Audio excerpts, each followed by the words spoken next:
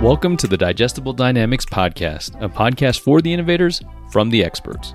We know that you're busier than ever, and the last thing you need as a business applications innovator is a lengthy, drawn-out podcast where you walk away with the possibility of learning something new.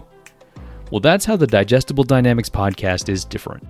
Each episode will contain one digestible tidbit about Dynamics 365 that you can immediately apply to your business.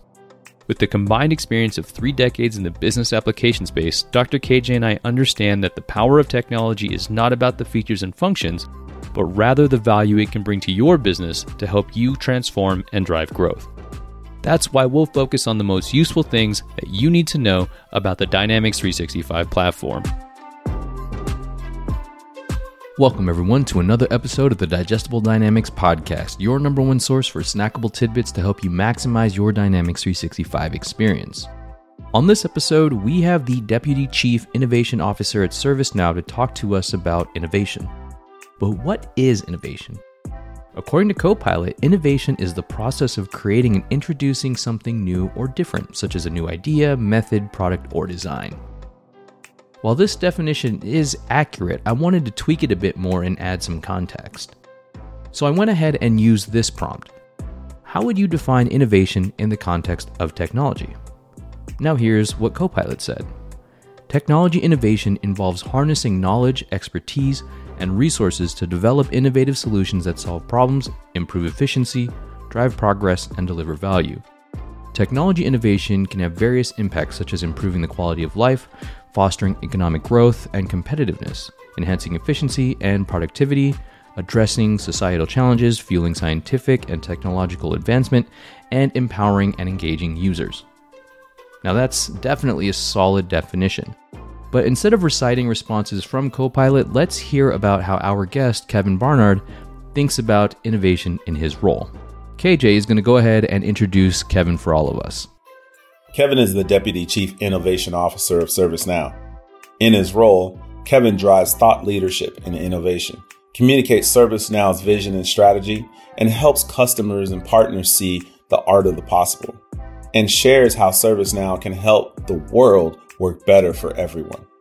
Kevin prides himself on being a technology innovator and digital transformation catalyst. Prior to joining ServiceNow in 2017, Kevin spent 14 years in various technology leadership roles at General Electric Company. He started his professional life as a journalist before taking his interview and design skills to the IT world around the time of Y2K.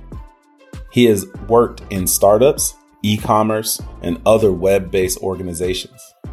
Kevin enjoys coaching and mentoring developing leaders. He is also a 200-hour certified yoga instructor. Hi, everyone. Welcome to another episode of Digestible Dynamics. Today, we have a very special guest, Kevin Barnard, ServiceNow's Deputy Chief Innovation Officer. Kevin, welcome to the show. It's my pleasure to be here, man. Thank you so much for having me. It is a pleasure.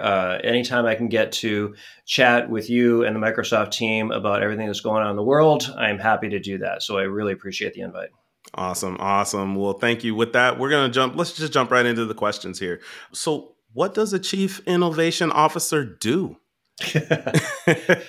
A Chief Innovation Officer has a great time.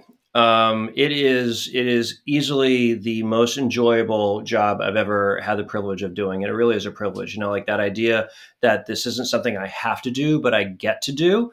That's really probably the most true of this gig of any I've had in my 20 plus IT career. The role is I am a futurist, a thought leader, a keynote speaker, author. But I feel like what a chief innovation officer does more than anything else is inspires.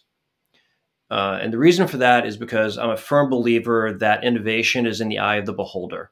Those of us who have been around for a while, we have a tendency to overthink things a little bit. And what is innovative to one person is motherhood and apple pie to the next. And so it really is meeting folks where they are, listening. I get to meet lots of people around the world in this job as well. And so that's what's the most exciting to me. It's always fresh. It's always something new. And it's a willingness to learn about things from a slightly different perspective to really expand our horizons about what is actually possible. No, I love that. So I would love to understand what inspires you in the technology realm in today's world. Um, I think in a sense, it's almost the unknown. We kind of, prior to large language models coming around, we sort of had an idea of like what the future held. And we made certain assumptions and judgments based on that. We leaned into certain areas. It was like AI and machine learning. Like we talked about it even differently 9 months ago than we do today. And so I think for me, what's most exciting about right now is we don't know. It's like, I think it was the end of Terminator 2 where Sarah Connor's finally saying, like, I actually have no idea what's coming next. And I kind of feel like that's the way that we are in technology right now. Is like, we think we know, but we have no idea. Maybe it's an MTV Diary, snippet or something like that. But take your analogy of choice. We just don't know. And in the sense of it is the capabilities now give us the ability to do so much differently than what we had done before. So from that is going to become new things that we hadn't even considered as being possible before, because that was just a non-starter. So yeah, I'm excited about the new technologies that are coming out. I'm also, pragmatically terrified of the new technologies that are coming out. We can have a whole conversation around the risks and securities around what is accessible these days, even what we know is accessible. For me, it's based on the ability for technology to finally augment our experiences in meaningful ways, right? We've been, the promise of technology making things better has been around since the Jetsons. But really, maybe we're not flying cars just yet, but we're not driving them anymore, right? Interesting. Okay. And so we're moving there, we're getting there. But it is the fact that it is so much of the unknown at this point. And that unknown can be intimidating, Kevin. And the analogy I think of, it's almost as if we're in this point in time with technology and AI, especially where you're in the middle of the ocean and you're in a rowboat and you can go any which way direction. So that said, how does an organization like ServiceNow drive innovation? And just out of curiosity, a second part to that what would you say Microsoft's role has been in supporting that type of innovation at ServiceNow? Okay, so my brain just went about 1,000 different directions. So you're going to have to come back to that in parts for me. But let me start. Sure. I'll kind of try and answer that for you. So, the thing about the ocean, as someone who grew up just outside of Boston on the beach, one of those old beach towns, right, is that you very quickly learn to respect it as well, right? The power of the ocean and the power of the unknown can become very overwhelming. And I taught yoga for 10 years, and people don't like getting out of their comfort zones. And so it's really interesting in a world where we're talking so much about technology and so much about what technology can do for us. We're actually, at least I'm finding in the conversations that I'm having with customers and partners, talking about human beings now more than ever, right? So this is very much a human behavior conversation. If there's one thing the listeners can take away from this conversation, it's actually about the human side of it versus the technology side of it. That's how you're really going to move the needle and get people to start thinking differently, being willing to take those chances, right? And also kind of realizing to a certain extent that you're not the only one in the rowboat anymore, right? We're all kind of in this extended rowboat trying to figure this out as we go. The role that Microsoft plays in that conversation is huge, right? I mean, it is ubiquitous. It is truly an enterprise conversation, I would say. Like, the platform almost doesn't even do Microsoft justice at this point, right? There's so many different variables and vectors of what the brand brings to the conversation that it is a partnership that allows us to be introduced to folks that maybe ServiceNow hasn't historically been introduced to, that IT vendors, never mind cloud providers, haven't been introduced to, right? Because Microsoft is an enterprise discussion as opposed to your different silos. One could argue SAP is a finance silo and Oracle's databases and ServiceNow is this, whereas Microsoft kind of transcends all those different areas, right? And so that is a great opportunity, right, to say, no, these folks have that solution to the problem. Let's bring everybody together in what was the original idea of agile methodologies, right? Before it got bastardized as waterfall. Well, that's my out loud voice, wasn't it? I'm sorry. No, but that's a great point. I like how you were talking about you're not the only person in the rowboat. For the longest time, it felt when we talk about AI, it was this special feature or this one particular person on the team who would have this technical know-how to play around with it, that actually would be the only person that understood it. I feel like now we're at this point where it's become more democratized, where effectively anybody who's working in tech is going to interact with AI to some capacity. So being able to surface that, how do you kind of help inspire those to say, hey, look, this is a part of what we're doing today. Get creative. How do you kind of foster that creativity internally? It's bringing in folks who you wouldn't have brought in historically, right? Gone are the days of I take the requirements and I hand it to somebody else. It's really, let's get everyone together and talk about how this end-to-end process really works in simple human terms. I wrote an article a couple of years ago called The Spouse Test. We need to be able to communicate to our non-IT friends and family the way that we always do in the civilian world.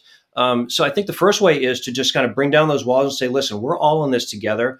Tell me about what it is that you do. What is it about your part of this end-to-end process that's really interesting? What do I need to know about? People love to talk about themselves, right? So they want to share and grow and do things together, but also with this carrot of optimization, of efficiency, of rigor, right? If you think about some of the regulatory burdens that folks are under, and a lot of those folks are living in analog land right now. So even just the promise of digitization and structured workflows and structured data is game changing for those folks, right? So again, innovation in the eye of the beholder.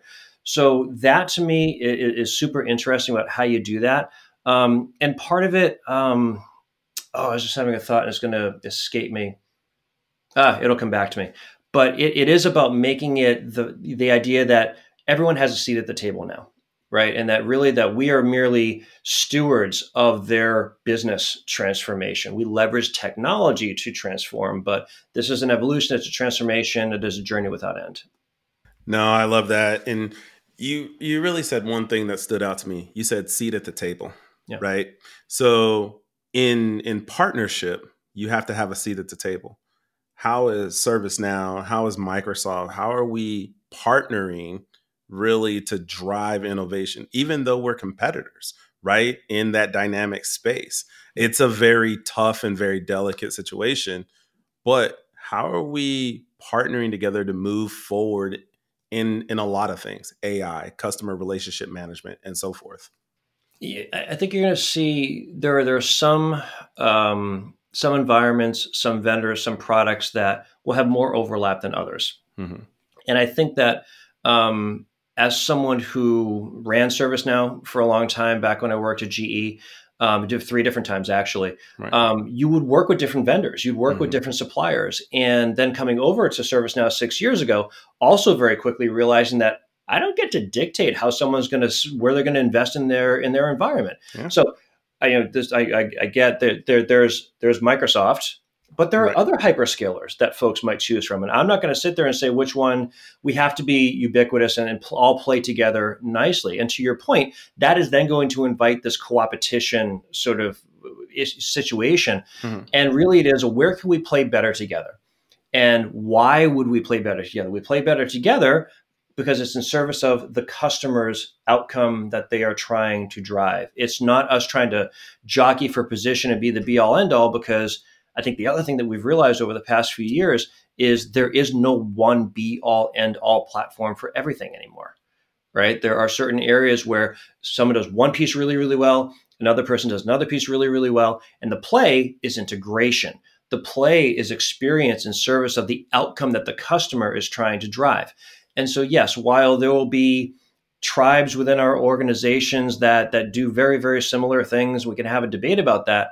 There's also a lot more better together conversations to be had, right? So I kind of get into this idea of CRM versus CSM, right? Mm-hmm. The relationship, the pursuit, the opening and closing and the closures of things, but then the servicing of that relationship, very different. Right.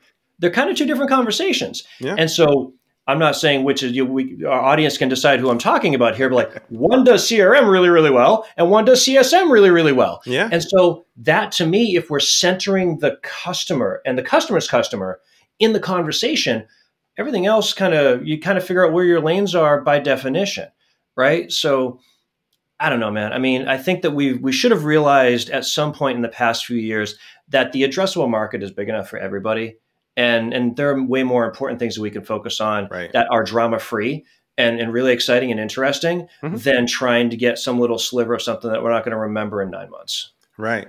We're friends. We're going to make it happen. One way or another, you're going to make money. I'm going to make money. So everyone's making money. That's the thing, right? That's so what it's like, it is not a conversation of diminishing returns. It truly is a better together, all boats rise story. There's enough for everybody here.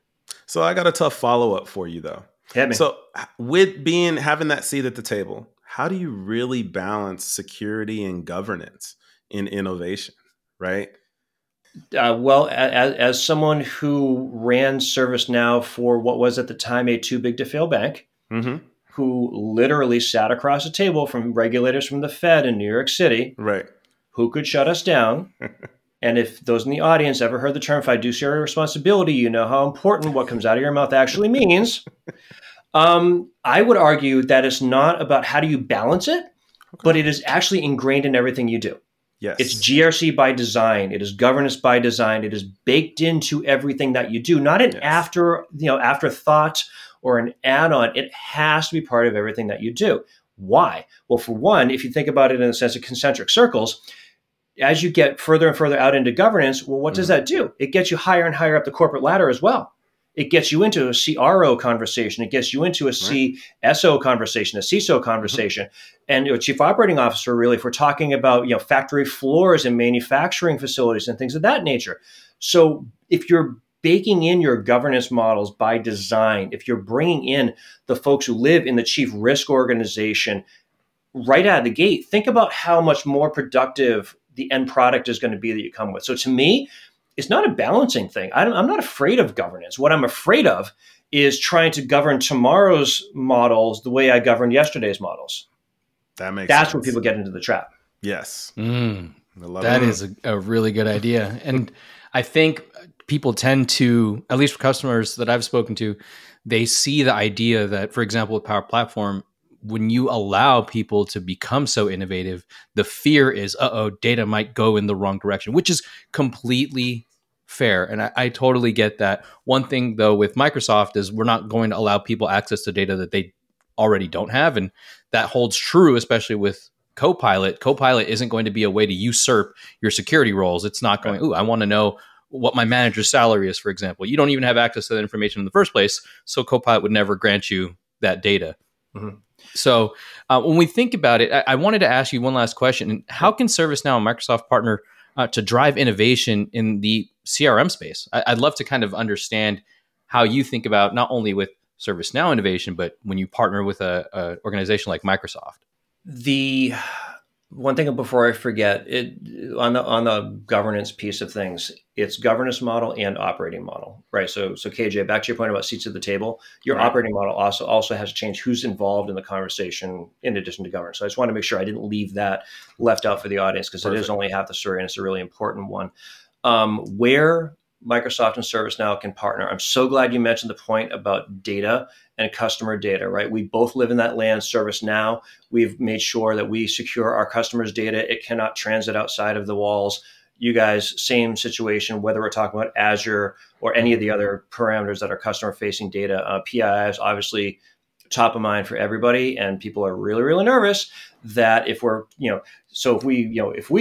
punch out from ServiceNow to OpenAI, what does that mean for the data going back and forth? And those are really important questions that need to be answered. But we're all coming at this from the fundamental principle of your data is your data, and we will all figure that out together. So I think there's that piece there where Microsoft and ServiceNow can join hands and say, we have these fundamental principles that we agree upon as far as your data is concerned and how we want to support you in the goals you want to achieve. Point number one, right? So there's trust baked into the conversation from the very beginning. The second is, let's make sure we have the right tools for the job, right? Don't try to take a workflow platform and figure out how to rewrite an email system, for example, right? Just hypothetically speaking.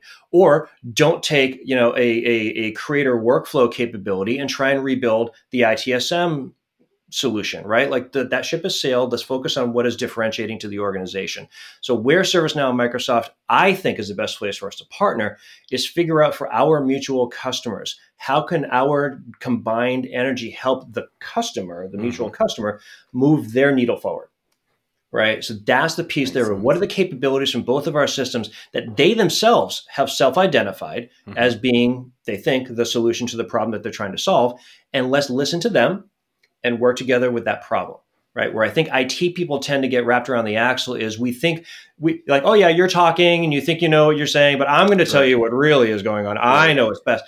And it's customers are so exhausted by that because they feel sold to, right? And we want them to feel heard, right? This is an empathy conversation. This is a listening conversation. Again, it's a better together. So if we meet them where they are, innovation in the eye of the beholder, listen to the problem that they're trying to solve and solve the damn problem that they said they're trying to solve and not something else, because I know none of us have ever done that before. That's going to actually gain traction. Right. And we're back to credibility and trust and really moving this whole conversation forward, right? 100%. So I think that for me, it's early enough in the year here. It's January now.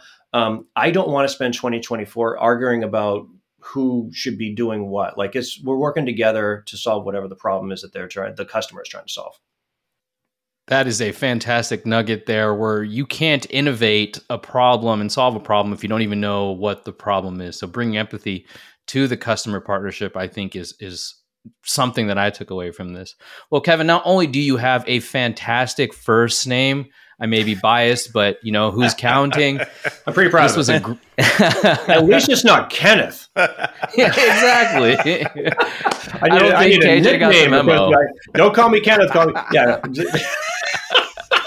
KJ, I could do this stuff all day long, man. I love it. All day. I love it. I love it. I love it too.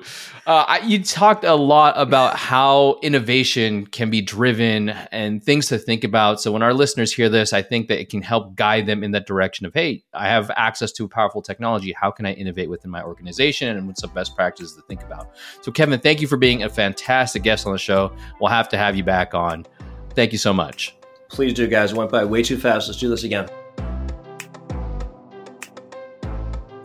Thank you for tuning in to Digestible Dynamics Podcast, a show for you, the innovators, with content directly from the experts.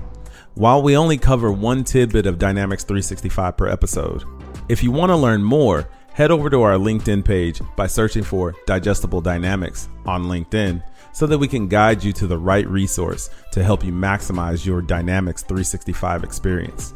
If you have any other questions, email your host, KJ and KG, at digestibledynamics@microsoft.com. Until next time, folks.